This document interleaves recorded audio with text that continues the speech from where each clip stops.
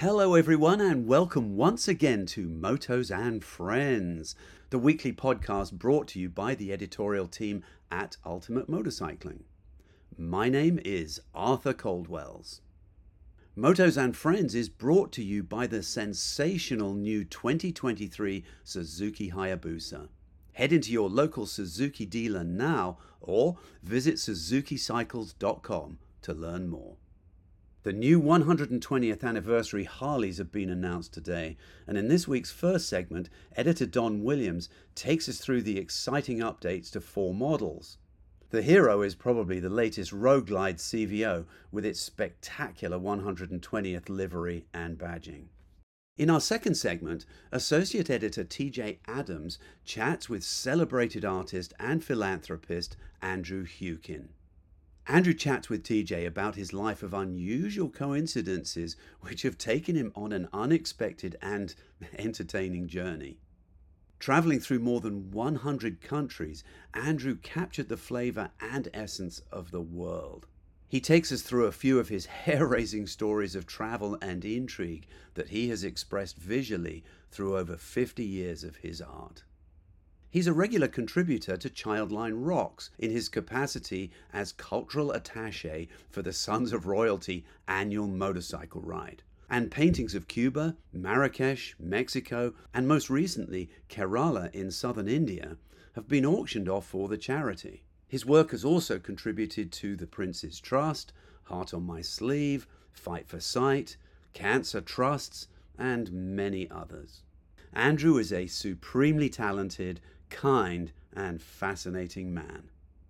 So, from all of us here at Ultimate Motorcycling, we hope you enjoy this episode. Reputation precedes it, unmatched performance and striking style define it. We're talking about the 2023 Suzuki Hayabusa. This legendary sport bike is the quickest, most technologically advanced and aerodynamic Hayabusa ever. Its raw power and unparalleled acceleration matches your own drive, while its head-turning design embodies your spirit's flair. Led by the Suzuki Intelligent Ride System, the Hayabusa gives riders a comprehensive collection of electronic rider aids, like the bidirectional quick shifter, the drive mode selector, launch control system, and the cruise control system that simultaneously increases performance, comfort, and rideability. While its advanced analog and TFT LCD display panel connects you to the ride like never before, blending over 20 years of tradition with innovation. Plus, it comes in 3 new eye-catching color combinations and offers a full suite of available Suzuki genuine accessories that you can choose from. The ultimate ride awaits, so head into your local Suzuki dealer now or visit suzukicycles.com to learn more. Harley-Davidson has some exciting new motorcycles for their 120th anniversary. And it's kind of hard to know where to start because there's a returning model, a modification of an existing model, actually a couple of them. One of them's a motorcycle, one of them's a 3-wheeler. They have the 120th anniversary specific models, which are paint jobs. So there's actually quite a bit of different things to talk about. Okay. So what I'll start with, let's go big. I'll talk about the Harley-Davidson Breakout is back. It first came out in 2012 and it disappeared in 2020. And now for 2023, it's back. They didn't just bring back the old Breakout 114. It has now got the big 117 motor in it, which is pretty impressive. The Milwaukee 8 series has been great. And the 117 is the biggest one yet on a production bike. You can still buy like stage 3, stage 4, different versions of the motor that's even bigger, up to 131 now. But the 117 is the biggest. It's even bigger than the touring bikes. So when you take a 117, you stick it on a fairly bare bones street bike, you've got muscle in town. And it's got a 240 rear tire. So it's about going in a straight line. With the 240 rear and a 21-inch front, it is definitely saying let's not go around that corner. Let's just go straight in a line. And there have to be somebody next to you when that red light turns green and they nodded at you or indicated that their vehicle might be faster. Well, you'll have an answer for them. And another change is that it has definitely gets a different look this time around. They got rid of the reasonably sized 3.7 gallon tank, which was kind of nondescript, but was there, worked as a tank. 3.7 gallons is plenty for that bike around town. I mean, you're not, the way the ergonomics are with the feet forward and arms forward, you weren't going to go for a long ride. Again, you were like coming up to the red light, looking, let's go. And then you'd go stop and have a beverage somewhere with someone. And that would be, that was the main purpose of the breakout. And it's still set up for that. But again, it's set up for that better with the new 117 motor, but also they've made it a bit more comfortable to go along with a new 5-gallon gas tank. And the gas tank, I can't wait to see it in person, because when you see it in pictures, it looks pretty bulbous. It's a pretty big tank. It kind of reminds me of that airplane called the Guppy, which was a cargo plane. It looks like a normal plane, but it's got this big giant bottom part. The tank kind of reminds me of that, and I'm sure Harley wouldn't like me saying that, but that's what it looks like. And I think anybody that's familiar with that aircraft would look at it and think the same thing. But it looks good. It's like it had to grow on me a bit. At first, I was like, "What is that?" And then I'm looking, I go, "That's pretty cool." And then I looked at the old version, and the tank kind of looks small. Like, oh yeah, that kind of was like not small in a cool like peanut tank way, but just not big enough to fit the rest of the bike. And so, somebody took a chance with this new tank, and it'll be interesting to see what the reaction of other people. But for me, like I said, I was immediately like, what? And then I was like, oh, well, wait a minute. Yeah, those guys knew what they were doing. It looks pretty cool. Okay. And so with this larger tank, you think, well, why do you put a larger tank on a bike that already had, 3.7 gallon tank? You wouldn't even empty that anyway. Well, they've put new risers on it now for the handlebar. Now the riser is not like a vertical; it's like a diagonal. So it's 3/4 of an inch longer. And so instead of just bringing the handlebar up, it actually brings it back towards the rider. So now the bike's going to be more comfortable to ride. You're not going to have your legs out and your arms out, looking cool, going fast, but not for very long. It looks like they have updated the ergonomics. Again, got to wait to ride it. But looking at those numbers, I definitely are going to welcome a closer, the grips being closer to me than they were before. It wasn't like the bike was horribly uncomfortable to ride, but the longer you rode it, the more you wanted to stop.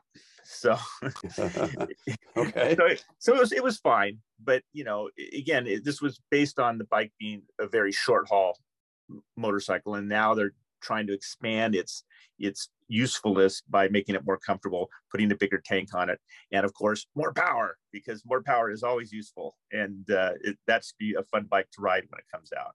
Yeah. I went on the original Breakout launch in 2012 up in Northern California. And I got to say, I really liked it. But I definitely agree with you about comfort and what have you. I mean, it's a charisma bike, not really it's not a distance bike at all. Right. But it handled adequately for its, for its dimensions, and it was enjoyable to ride. It was lovely, but definitely has its limitations due to its aesthetic, that's all. So yeah, right. So I like that. I like the fact that they've made it a little more rideable without presumably losing too much of the charisma.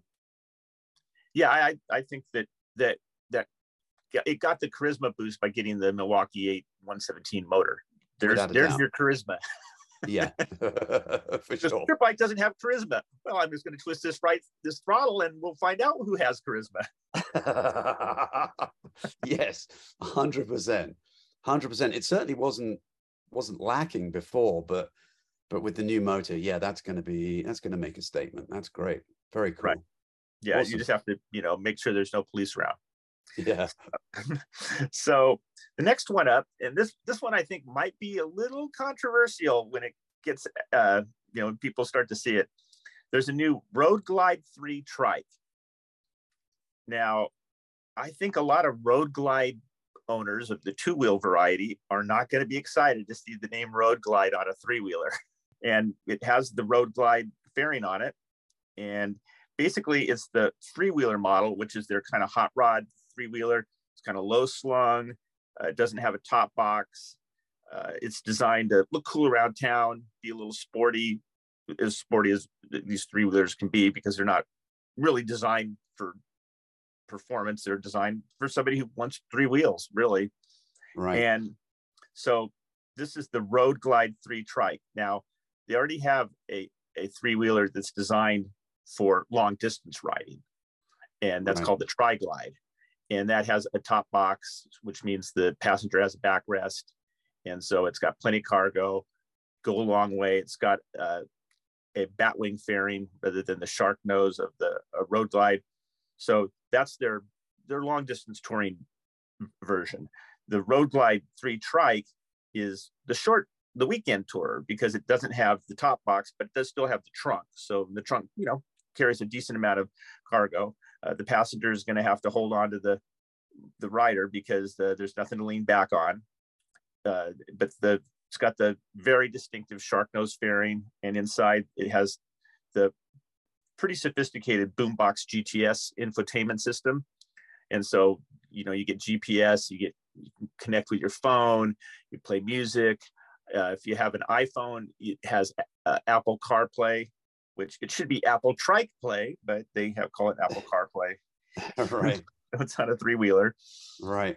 And it runs at the Milwaukee 8114, which is still plenty. That's not a small or weak motor. That's a good power plant. But like I said, it's going to be interesting to see how Road Glide owners, the motorcycles, react to the name being used. It's kind of like the Porsches. All of a sudden, Porsche made an SUV, and wait a minute, what's this? If you had the Porsche sports car, you were excited about that. Although now, of course, nobody cares. But initially, people were up in arms because that was an outrage. But of course, it was no big deal. In fact, the Porsche SUV ended up being their biggest selling car by far. So there you go. Right. And I'm sure the Road Glide 3 trike won't be the biggest selling Harley Davidson, but it looks cool. I mean, when you see it, it's got that mix. It's got the low slung three-wheeler kind of sporty mix, but then you have that beefy frame mounted fairing up front. And I think that this is a good idea. I think putting the Road Glide name on it is fine. I assume that soon we'll see a Street Glide 3 trike, and then the Street Glide people can be angry initially before they get over it and realize it doesn't matter. And so that's another variation this year that's pretty interesting. Now, going small in the other direction, there's a new Nightster Special, and it runs that Revolution Max 975T motor. So it's the smaller motor, not the big one used in the Sportster S. And basically, they made it a bit more sporty, which is good, because the Sportster should be sporty, because it's right there in the name. Right. It has taller handlebars that also they go up. They're 2 inches higher and an inch farther back. So it's just more, closer to you. So you have more, you're not leaning quite so far forward. The foot peg position, not quite mid, but not nearly all the way far forward. So it's a little bit more comfortable to ride than the standard version. And important for a lot of people, this Nightster Special has a passenger seat and passenger pegs. So instead of you just going alone, if you have somebody that you like to ride along with you, then you are set up for that. And it also has a lot of extra goodies. It has all the rider safety enhancements that Harley has, the anti-lock, traction control, and then the electronic downshifting. I've never been able to figure out what to call that. It's like the electronic engine compression braking. There's no easy way to put that. But basically, the electronics, we're used to having a slipper clutch where if you shift down too fast, that it stops the back wheel from sliding and skipping. Well, this does the same thing, but it does it by adjusting the motor to not let the back end skip and skid. So, it's it's one of those, I've really wrestled. This is one of those things that I've really wrestled with as an editor is how do we say that in a concise way that explains to somebody who didn't know what we're talking about, what it actually means. So if anybody wants to drop me an email and tell me what I should be saying, then let me know. But the drag torque slip control system is not it. But that's what Harley, the DTSCS, and that's just, and everybody has their own name for it, so it's not right. like traction control and ABS. Everybody, when ABS came out, everybody knew it was ABS. So this right. isn't like a feature that a lot of companies have, but they all call it something different, even though it does right. the same thing. And it has Brembo brakes, has 3 power modes. It's got a cool 4-inch diameter TFT screen that it's actually an interesting screen. I have a Sportster S right now, and it has a lot of info on this little screen and very fine fonts. So sometimes it's hard to read, but the parts that you need to read, usually you can see pretty good. But still, I just love TFT screens. That was a big a big step forward in the world from LCDs to the TFTs. Yeah, it's it really awesome. was. Yeah, huge. Yeah, I agree. So this Nightster Special, this is the kind of motorcycle it's going to appeal to me. I like the way it looks. It looks, I think I'm going to like I like the smaller engine. It's a good engine. It just more peppy. You can rev it harder. You don't have to say, oh, I've got too much motor here in town. Got to be a little bit careful. This one, you can just get on the gas and stay out of trouble more and just ride it more aggressively. As we always know, it's more fun to ride a slow bike fast than a fast bike slow. Just gives you that extra little feeling of sportiness by allowing you to rev more and just be more aggressive when you're riding it. Okay. Harley Davidson is kind of taking care of a lot of different people here. You've got the drag strip crowd with the Breakout. You've got the Road Glide 3 trike for the 3-wheeler crowd that also they want performance and they want something that they can take on a trip, but without loading it down with too much. Then you have the less expensive Nightster style. Not that the bike's cheap, but it's not as much as big inch bikes, and it's more approachable to newer riders. Another bike that they have, another 3-wheeler, and this isn't a big deal, but they've taken the freewheeler and it's going to get blacked out. And as we know, blacked out is kind of the cool new thing. Chrome is still around, and they're still offering plenty of chrome bikes, but blacked out is something you pay extra for. And I haven't been able to shake out of anybody at Harley Davidson how paint is more expensive than chrome. The chrome finish is less priced than the black finish. So painting the bike costs more than chroming it. Or they can just get more, who knows?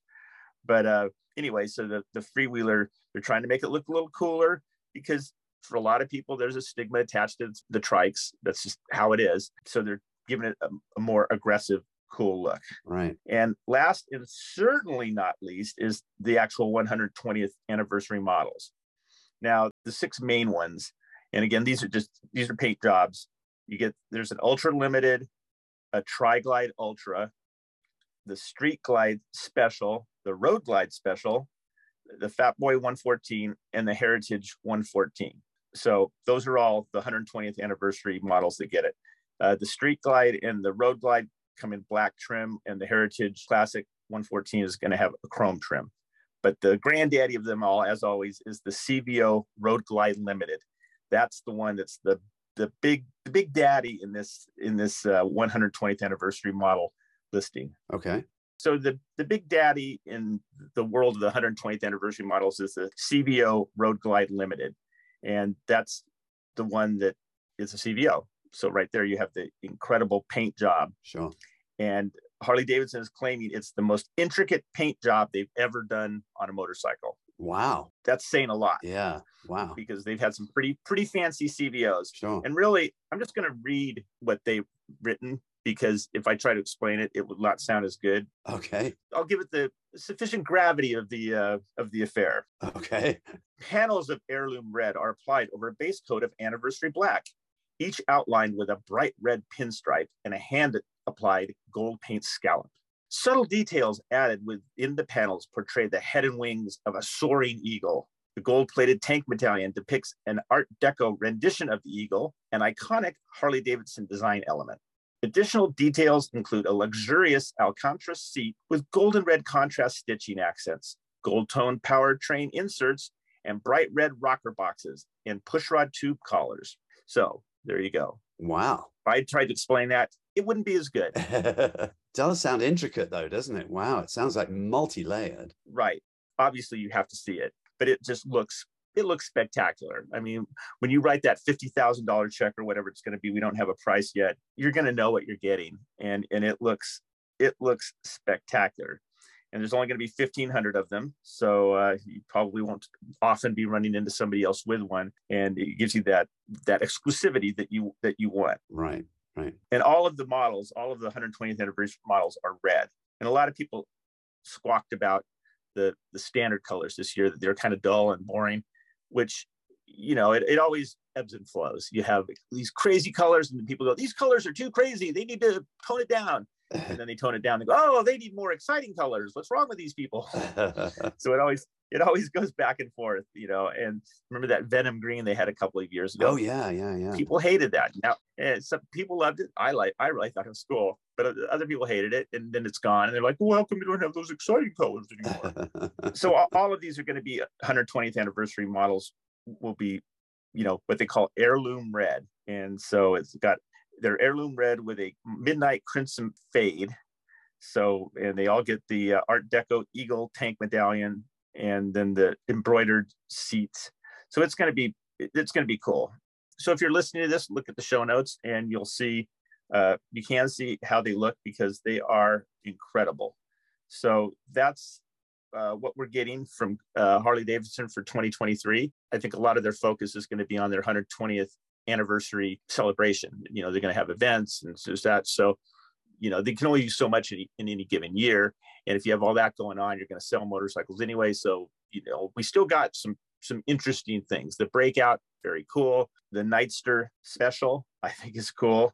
The Road Glide 3 Trike is great. So they've, expanded their model base in a sensible way. Like I said, just that little bit of spreading out of what's available, all good.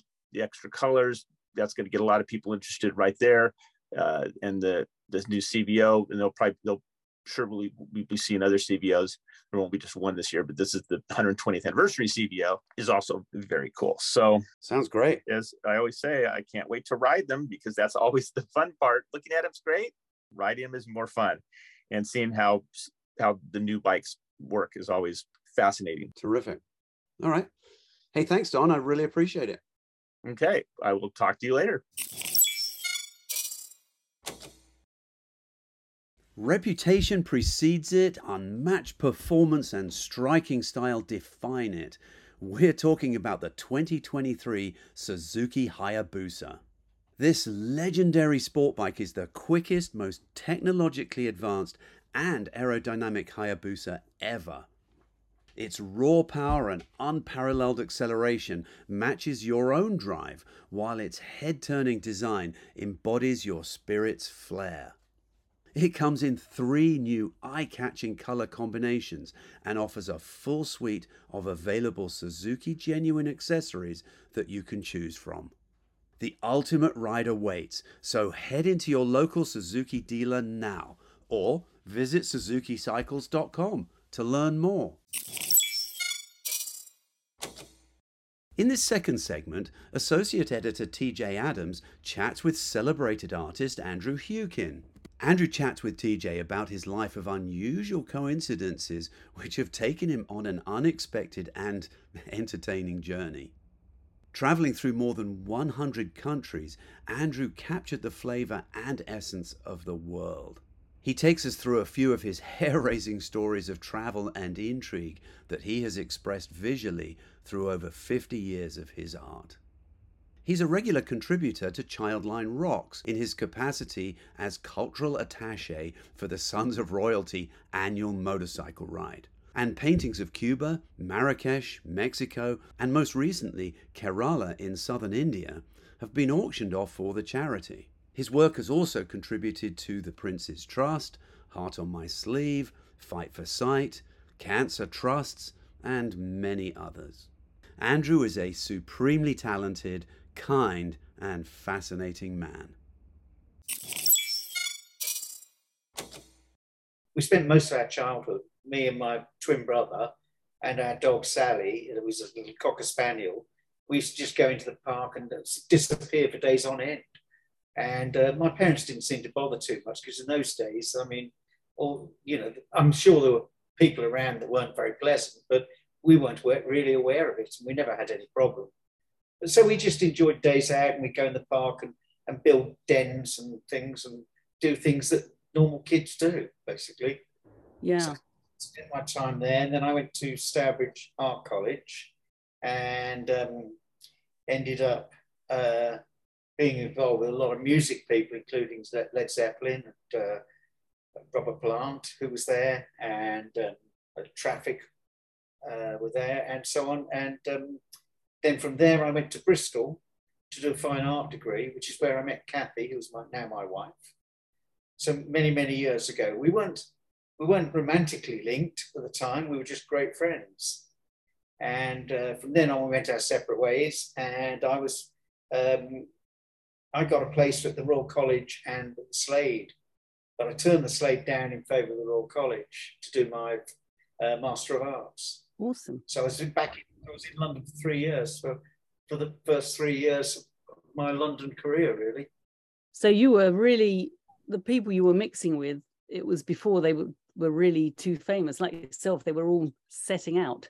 Yes, I know. Yeah, I mean, it was probably one of the best times of actually doing what I was doing, because everybody seemed to be going towards the arts, and everything seemed to be very, very lively. And there was a very lively scene in and around Birmingham at the time.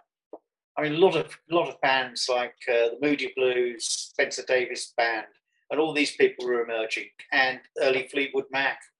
And so everybody was inventing and becoming that whole blues thing was really starting to take effect, which then obviously went into people like Bowie and so on, which is more towards the Royal College era. So, everybody was out being extremely inventive, and it was a really nice time to be at an art college, because art colleges seemed to thrive with people like that. Everybody was inventive. Everybody was trying to do something. Because there was no social media. There were no mobile phones. There was nothing. So you basically went to parties and got to know people, and it was a big social event, really. I ran the Royal College discotheque at the time, which was quite fun. We even got a write-up in the Evening Standard saying it was the best discotheque in London. Discotheque. It's a beautiful word. Bit of a dirty word these days, I suppose. Disco is even very dated. And so what were you doing when you say you ran it? Were you the DJ? Yeah. The disc jockey? Yes, disc jockey, yes. Yeah, no, I enjoyed it. I used to, every Friday night, we'd go to the record shops, and we'd listen to all the new stuff and so on, and then we'd take the records and then take them to the discotheque on the Friday night, set up all the equipment, and then just play along with it. And it was amazing, because all these new bands were emerging, like Roxy Music, which had just started.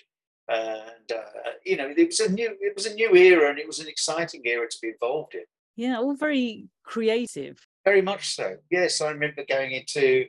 I mean, I know that Vivienne Westwood has just died, but I remember going into her shop and meeting Malcolm McLaren and everything in the King's Road. They had a place with a big clock that went backwards. I don't know if you remember it, on the new King's Road, on the bend there. I do, yes, do indeed. And I used to favour a shop there called Quasimodo. You had a love of motorcycles from an early age. You had a couple of old motorcycles you used to ride back when you were younger.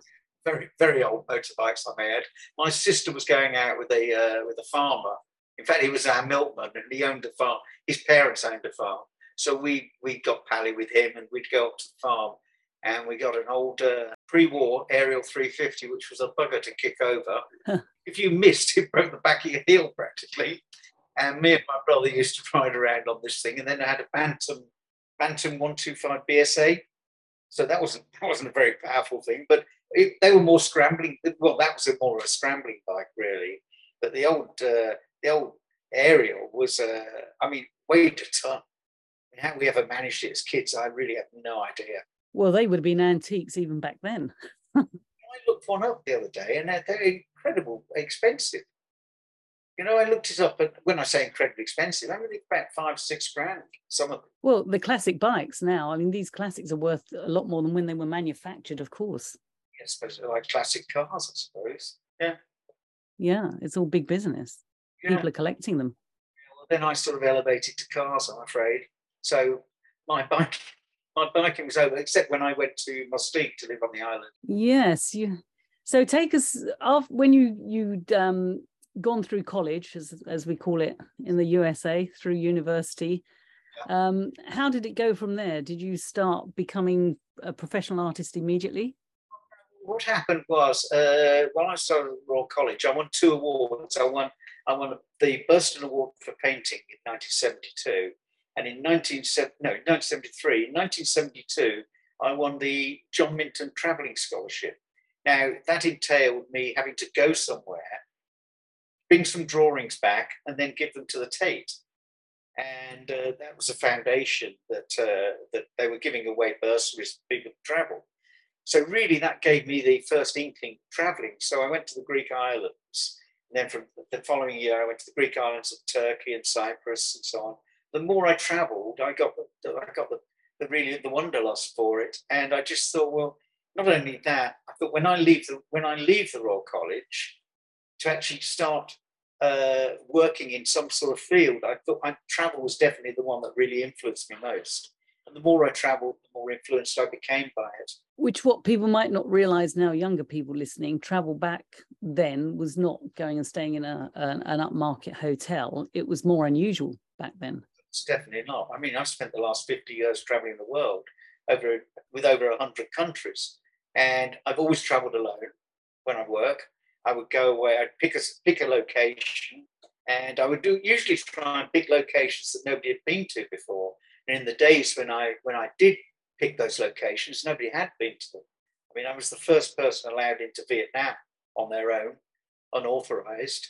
And that was, I landed in Vietnam the day the first Gulf War ended, which was the 1st of March, 1991. Wow. 33 years ago. I would go to various places. I mean, I went up the Amazon in 1989. So that's quite a long time ago too, when I think about it.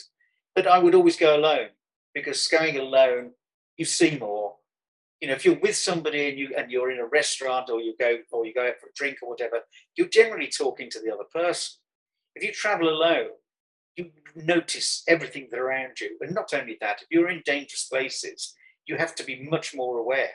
So you do notice absolutely everything. I remember you did have incidents. I remember you were attacked, and luckily you had your camera with you at the time. Well, you always did, but where is it? Argentina. Yeah, I think I told you about that. And I had a long lens on the camera, and I was in this god awful small cowboy town. I can't even remember the name of it. Somewhere just north of Tierra del Fuego, which is the island of fire, which is this southernmost point of the tip of South America, just off Antarctica. And I was traveling north, and I'd landed in this one-horse town, basically to get a connection to the next flight. And as I was walking along, I had my camera over my shoulder and the camera strap. And the next thing I knew, somebody was tugging at it. So I dropped this camera strap onto my wrist and swung it rather like as you would with a catapult. And the camera was so heavy that it actually bent the tungsten lens, but it knocked the guy out. And good shot. As soon as it knocked the guy out on the floor, this young guys started to crowd around me, and I thought, this is really going to get quite nasty. And literally, as that happened, there was a lady walking past saying, I saw what happened, but I phoned the police. And literally within about probably 5 minutes, there was a meat wagon, police, Black Maria, or the equivalent of, pulled up, got hold of the guy who was just starting to come round, bundled him into the back of this caged van and shot off. And she just turned around to me and she said, you don't have to worry because you won't see him again. Right. So that's the way they sorted things, especially for, I guess, for a foreigner, they would want the best service possible. Exactly.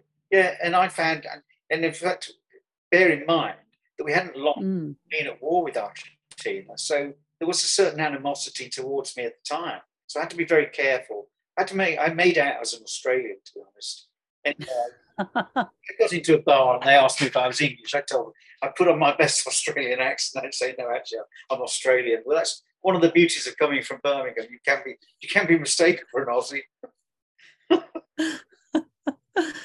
So you had a few little helping Yeah. helping images for when you were traveling, because what people listening won't realize is you do have long blonde hair, and of course from behind. And if they're hearing this Aussie accent and seeing this long blonde hair, That's in Turkey, I'm afraid. Or Turkey, or in fact the Far East, or not the Far East, the Middle East. You know, because Arabs really quite like blondes. And if you're a guy and then you're mistaken for a girl from behind, then you've got to be extra careful. So, you know, I had a few incidents there which really aren't worth talking about, but they did actually get a little unnerving. So you were really bringing, because it was more innovative in those days to travel to these unusual places, you were bringing a piece of that culture back via your observations and your recording on your sketchings and your sketchbooks. And then you'd show them in London each year. And that's, by this time, I also had developed my modeling career and gone out into running my agency. I had an agency for attractive personnel. And so then I was supplying girls for you in the nicest possible way. To hostess. That's going to sound terrible. It does sound terrible, doesn't it? Because I was at a gallery in Mayfair called Hamilton's, which was a really beautiful gallery, a big gallery, if you remember rightly. And I remember at the time when you were modelling for me and you'd started your modelling agency, I remember saying to you that when I first went to Hamilton's, they had all these young doctors serving drinks because the guy who actually ran Hamilton's was gay. So he had hired young doctors to come and hand drinks out during the private views. And I said, well, if I'm going to do my own thing, I'd rather have young girls. So yes, not that there's anything wrong with young doctors. Well, but people tend to be more receptive, I think, to you know, a smiling female. That's just more usual, if I'm allowed to say that, in this non-PC world. But still, yes, I agree with you. Yeah, sorry, I'm talking to you for an American audience, aren't I? But in my opinion, I just preferred to have attractive young ladies serving drinks for me, and that's the way I wanted to present my persona, and that's exactly what happened.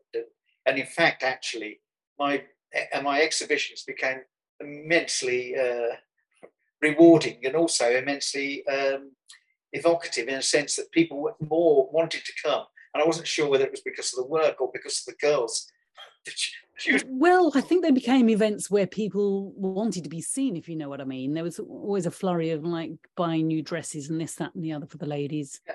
Oh, definitely. And it also became a big meeting point for a lot of the industry that were building up in Covent Garden at the time, who were all the advertising agencies. Advertising agencies were starting to come, as then so-called also people like Duran Duran and people like that became friends and clients. But the more people that came, the more the paparazzi would.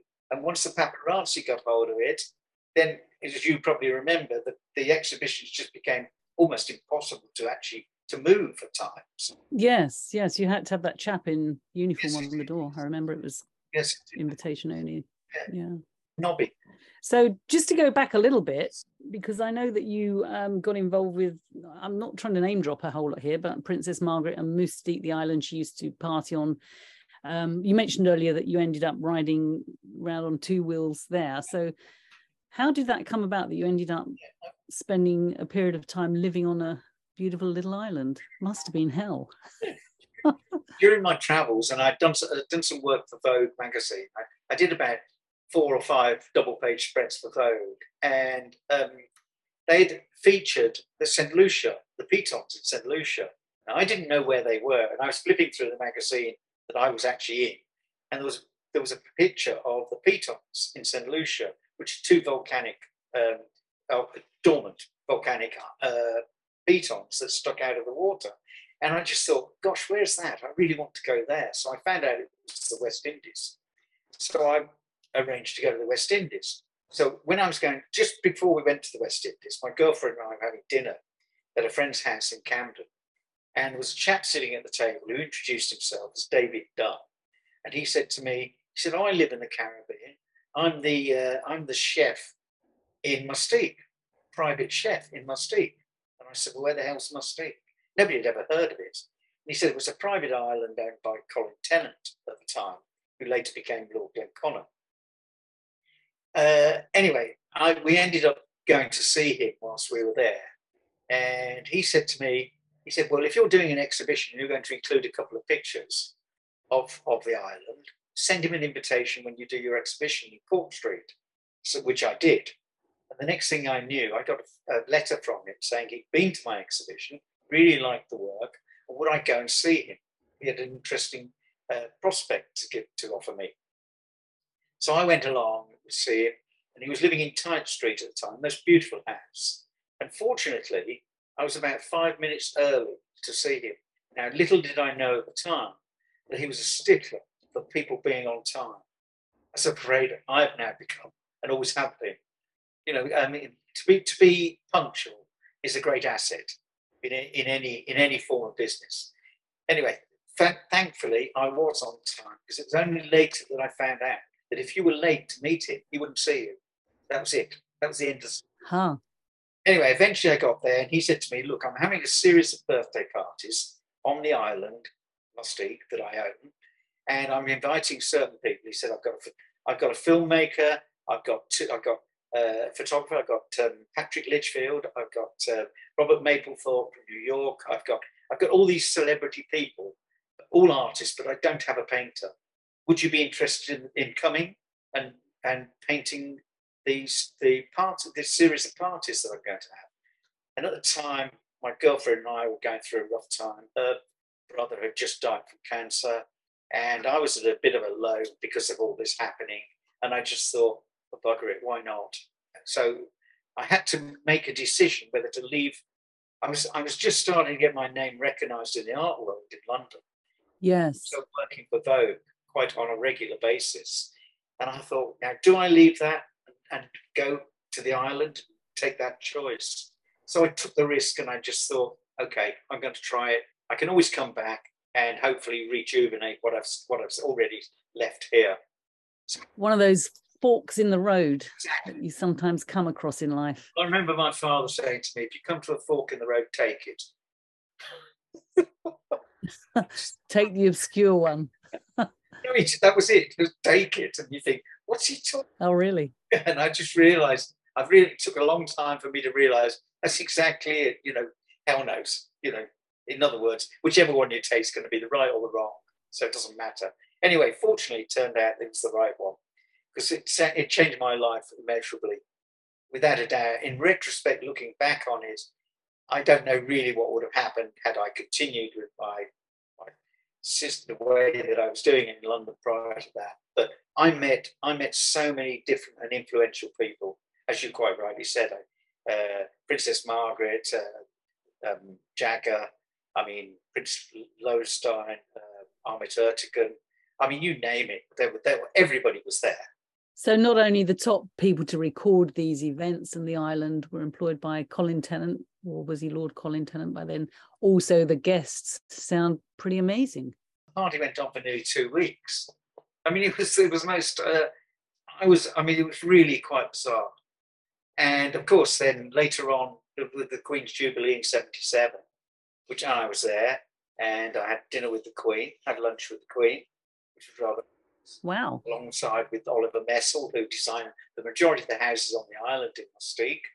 It was a fascinating place to be. And your house was?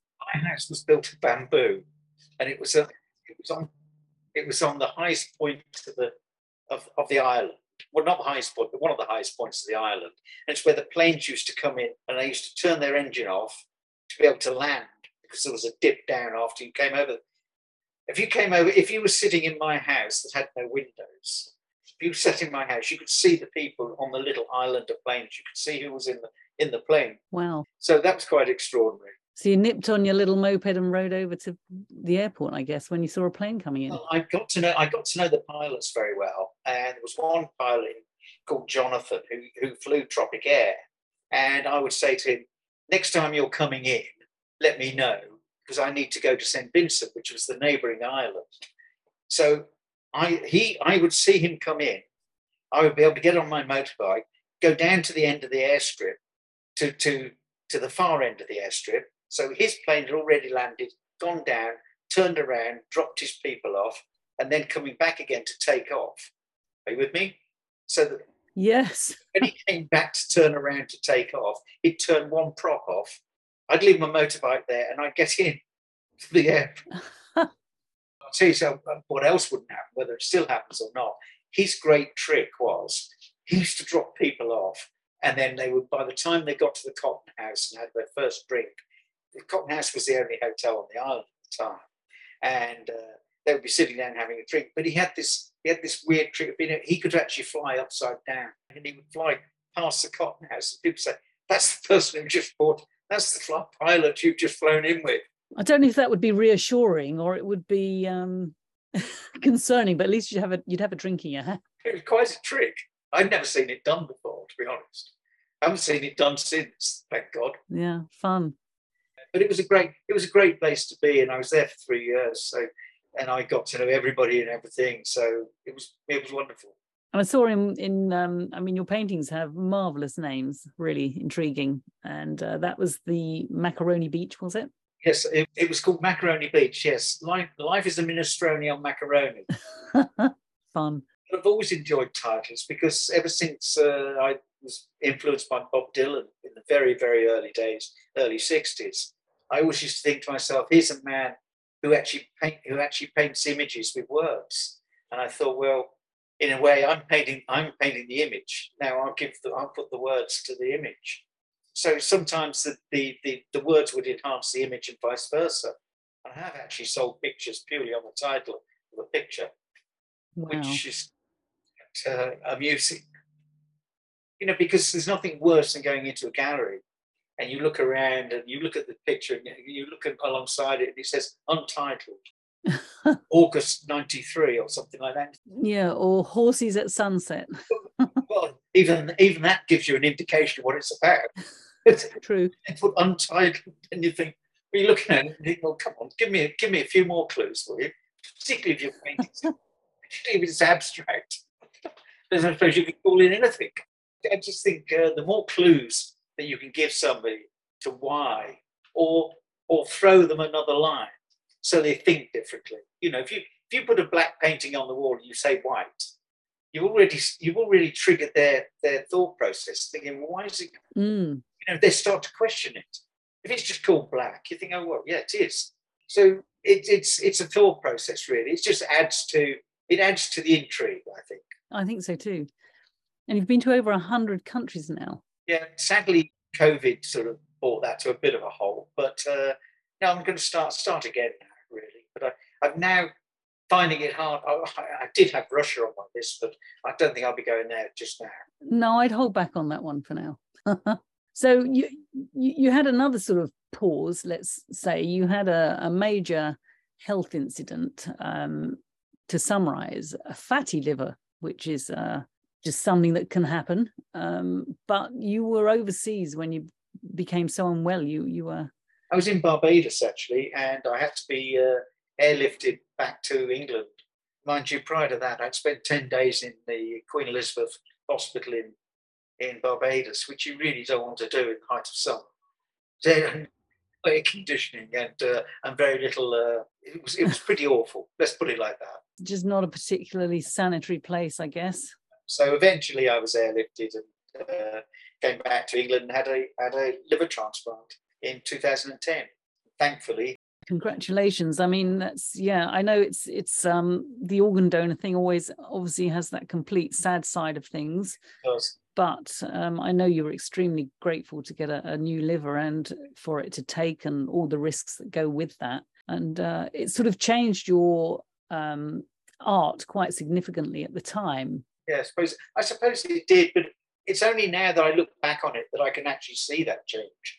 You probably noticed it more than I did. Oh, yes. I saw it as a transition, as far as I was concerned, because I feel as though I'm developing all the time. I don't feel as though I'm standing still at all, and everything I do is news. But the people definitely notice a big transition. Yes.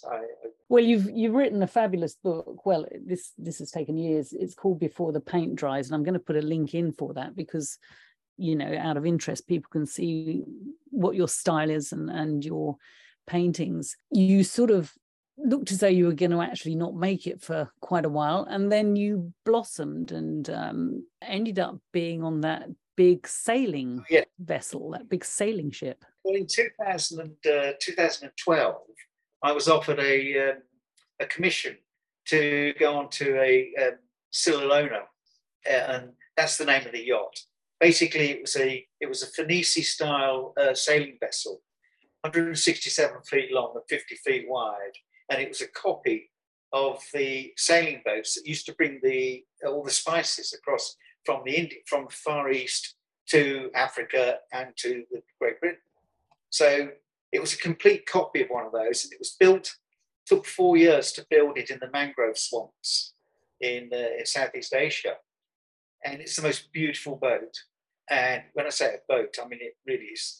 It's the only black sail yacht boat, whatever, Fenice style, sailing in the whole of the world. Wow! Beautiful, beautiful boat. And I was there I went on 2 voyages. First of all, I went on the first voyage, which encompasses the south from Jakarta, Java, down through Bali, and the southern Indonesian islands, all across to Papua New Guinea. And on the second voyage, we did the northern islands, from the northern Indonesian islands, ending up in Papua New Guinea, where we actually lived with the Dani tribe for a week. That was quite an event, because they're very quite a remote tribe in Papua, and living with them was really quite different, because they're very, very primitive. Their only food were potatoes, believe it or not. So they haven't embraced the modern world at all. They're living as they would have been years ago. No electricity, no, nothing. Absolutely nothing. And basically, they sleep with their pigs. Right. So that's really back to basics. Girls who was with us, who worked for a company for the National Geographic. They were a diving company, so they did all the filming underwater. And they had a company called Bitten by Sharks, and they've both been bitten by sharks. Both had huge gouges taken out of them. In fact, their actual calling card they gave me, it had to bite out of the corner. Wow. Impressive card. And she got bubonic plague, and she had to go back to Germany. Wow. So you were commissioned on this voyage to paint places and to paint this beautiful vessel. Yes, it's to produce a book. Yes, I've got one of them. Which we did, called the sketchbook. That I'd done a sketchbook in Vietnam, and one of the reasons that the lady Patty Seary, who owned the company and owned the boat, the reason that she actually asked me to do it was because at a lunch I had with her prior to the commission, I'd given her one of my books as a present. I said, "Look, this is really what I'm about." All the watercolors that were in it were done from the Mekong Delta or from the lakes in Dalat in Vietnam. And so that really intrigued her, the fact that I'd actually used the water, as I did do when I was in the Amazon and when I was in the Nile. So you paint with the local famous water, I guess? Yeah. Yes. Yeah. It gives an authentication as far as I was concerned. And I just thought it's actually nice to actually have a picture that has been painted with the water of the Nile or the water of the Amazon. So when I went to do her book, we did a similar thing. I would pick the water from 2 oceans, from the Pacific and from the Indian Ocean and from the South China Sea. So a lot of those watercolors are all done with those different oceans, waters. And then we had the book printed in Bangkok, and it was, sorry, in Bali, not Bangkok, Bali. And then we put on an exhibition in Cork Street to present it. Did you go to that? I'm not sure you came to that. I didn't know. I must have been overseas. I've come and gone myself a bit. It's amazing how we've known each other so many years and our lives remained interweaved. And yet we've both been all over the world in different places. I mean, there you are in London and here I am sitting in California at the moment. In Australia too. Yes, you did. You came to see me there. I mean, in jobs that we did together, your studio, you moved again to Wimbledon. I remember, you took me to amazing places in London. We went to underground pubs, real spit and sawdust places. You showed me the world where we saw strippers with snakes and boxing matches and all sorts, all good character forming stuff. You took us to lunch, with scouting around the local area. We went to a caravan where a guy was tossing burgers and serving, fried eggs on toast and cups of coffee. And when you introduced me, it turns out he was one of the Richardson gang. So there were two main gangs, the Krays and the Richardsons. And this is obviously some years on. So he was sort of a mature guy, but he was scary. He was like Bricktop from Lock, Stock and Two Smoking Barrels. But anyway, he was nice to us. I was pleased to see. It's always nice to me, yeah. Nice to us, yeah. And no, he got a sawn-off shotgun under the counter. His grandfather was the man who used to nail people to the floor. Wow. And they were the gang that fought the Krays. The Krays ran East London and North East London and South East London, and the Richardsons did West London and South and West London. So they were opposing teams. And they say that the Krays are the most famous, but the Richardsons were far more evil, apparently. Wow. So anyway, as you say, stay on the right side, really. You're on the right side, so you would have been feeling really safe there with your studio next door to somebody like that. We had a murder here once. Did I tell you about that? No, go on. I had a party here, and one night, it was a Christmas party. At the studio, yeah. Jerry and Maha, whom you know, who are my travel agents, turned up and they said, the police are outside. And I went, oh dear, that's all I need, is the police. With all the people that I knew drank quite heavily. So we had to be very, very careful. And so I went out to see the police and I said, what's going on? And he said, well, there's been a murder. And I said, look, I'm having a party. So he was stopping everybody coming in and out and asking them where they were going or who they were. And I said, well, that's not really conducive to my people having a good time for a Christmas party. And he said, well, don't worry, we won't stop anybody. We're not after anybody tonight. We're only after one thing. We're investigating a murder. Well, it was only about 3 days later that I spoke to John Richardson and I said, what happened? And he said, well, there's a chap who lived in the caravan down the road here. Have I not told you this? No, go on. The chap in the road, they'd found out that he was a paedophile. Oh. So it's only one way we deal with paedophiles here. And the caravan had been burnt out. Well, I won't tell you what they did to him because it's not very nice. But they were definitely responsible, I should imagine. So that's the way the Richardsons dealt with things, I guess. Jeez. But it was certainly, let's put it like this, it was certainly the underworld. Yeah. I'll make no comment on paedophiles, but all I can say is best get rid of them. Mm. You also, actually, talking of criminals, let's bring it up now. You also had a really good relationship with famous in England, and I hope people here have heard of the great train robber Ronnie Biggs. That's right. Yeah. My solicitor had gone to an auction and bid on a book. It was called Great Train Robbery or something.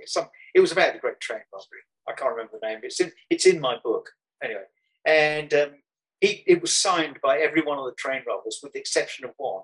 It was Mr. Ronnie Biggs. It was obviously our country's most famous fugitive, living in Rio. And I was going to Brazil. And my solicitor at dinner one evening said to me, "You're going to Brazil?" He said, "I'll bet you that you can't get this book signed by Ronnie to complete the signatures." And I said, "Well, I will, but let's put a price on it." And he said, I bet you $100 you can't get it done. I said, okay, done. So I took the book, and of course I read it on the air. It gave me something to read on the airplane. So when I got to Brazil, and I met with a couple of guys there, and I just said to one of them, who was looking after me and making sure I got to the Amazon on time and so on, and organised quite a few things here and there. I said, can you get hold of Ronnie Biggs for me? By the time I come back from the Amazon, I'll be staying at Copacabana Palace. He said, okay, I'll sort it for you. I'll try and sort it for you. When I got back from the Amazon, I went to the Copacabana Palace to where I was. And one morning I was walking out, the guy said, there's a message for you in your box here with your keys. So I looked at it, and it had an address on it, a phone number. And it just said, Ronnie. And I thought, this can't be it. But I found it. And of course, it was him. Wow. Long story short, we arranged it. He said to me, come and see me. Bring the book, because I told him why. He said, bring the book. When you get the taxi, don't tell him who you're going to see. Just give him the address and tell him where to come to, and drop you and leave you there. Just to let people know, so he was the only one of the gang who, this enormously famous train robbery in England, he was the only one who got away and moved overseas, and therefore he couldn't, in those times, be extradited. So he didn't want anybody to find him. No, he lived in Australia for 15 years. And then before he came to Brazil, and then he did a very, very clever thing to be extradited, to prevent him being extradited from Brazil. He fathered a Brazilian child. Yeah, so he got married and had a family there, and they couldn't touch him. No, he just fathered the child, but because he was already married, he left his wife in Australia, and but Mike, his son, who I still keep in touch with, is now living back in Brazil, because he came to live in London for quite a long time. But the main thing is, with Ronnie, I always kept up a rapport with him, and he and I sort of became quite friendly. And I said to him, I ought to do a portrait of you. So when I got home, I said, look, I've got an idea how to do this. I got one of the old £5 notes from the Treasury. They actually bought it around with armed guards to the studio at Chelsea Harbour, and in a big white fiver, which is what they stole basically in the train robbery, 2.5 million quid's worth. And these were the ones that they were taking to be burnt before they released the new fibers. So I got hold of this, I scanned it, and I made up a portrait of 2.5 million of these images to build up his face. The idea was, I said to Ronnie, you sign it, and I'll sign it to authenticate it, and we'll go halves on what I sell it for. So I did the portrait. I then had to get the portrait to Rio for Ronnie to sign, to come back again for me to sign to sell. So I said to Ronnie one day, and of course, every Christmas, he would phone up and he would say, where's my Christmas pudding? Because Kathy and Lara used to make him a Christmas pudding. And one year, as a joke, I put a file in it. This is the day before they used to scan what was going on the aeroplane. So it's pre everything else that was going on.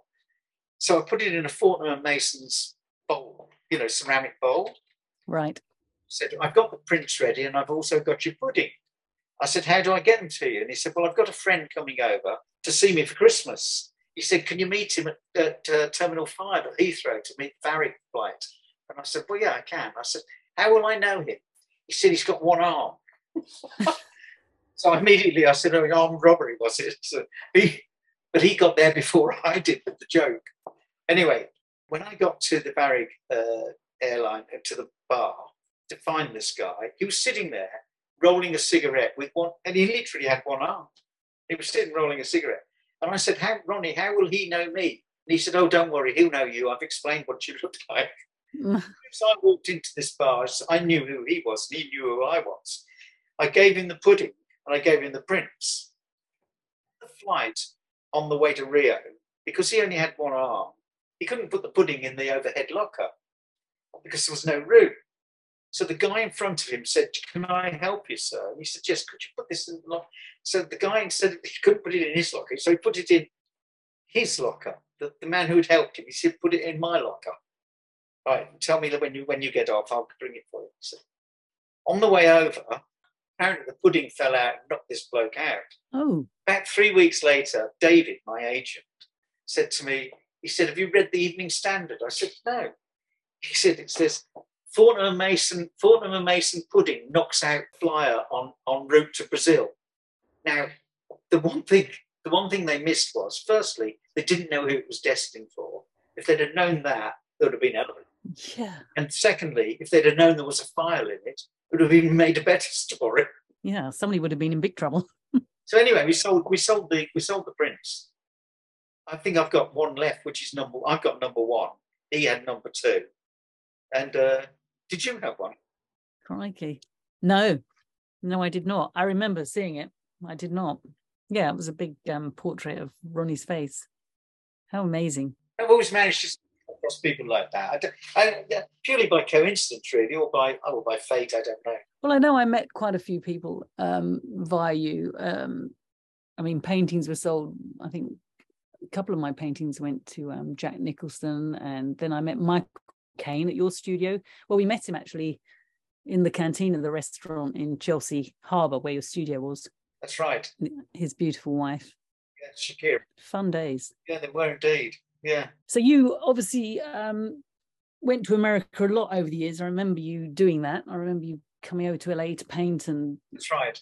Yeah. Glorious paintings in different exhibitions.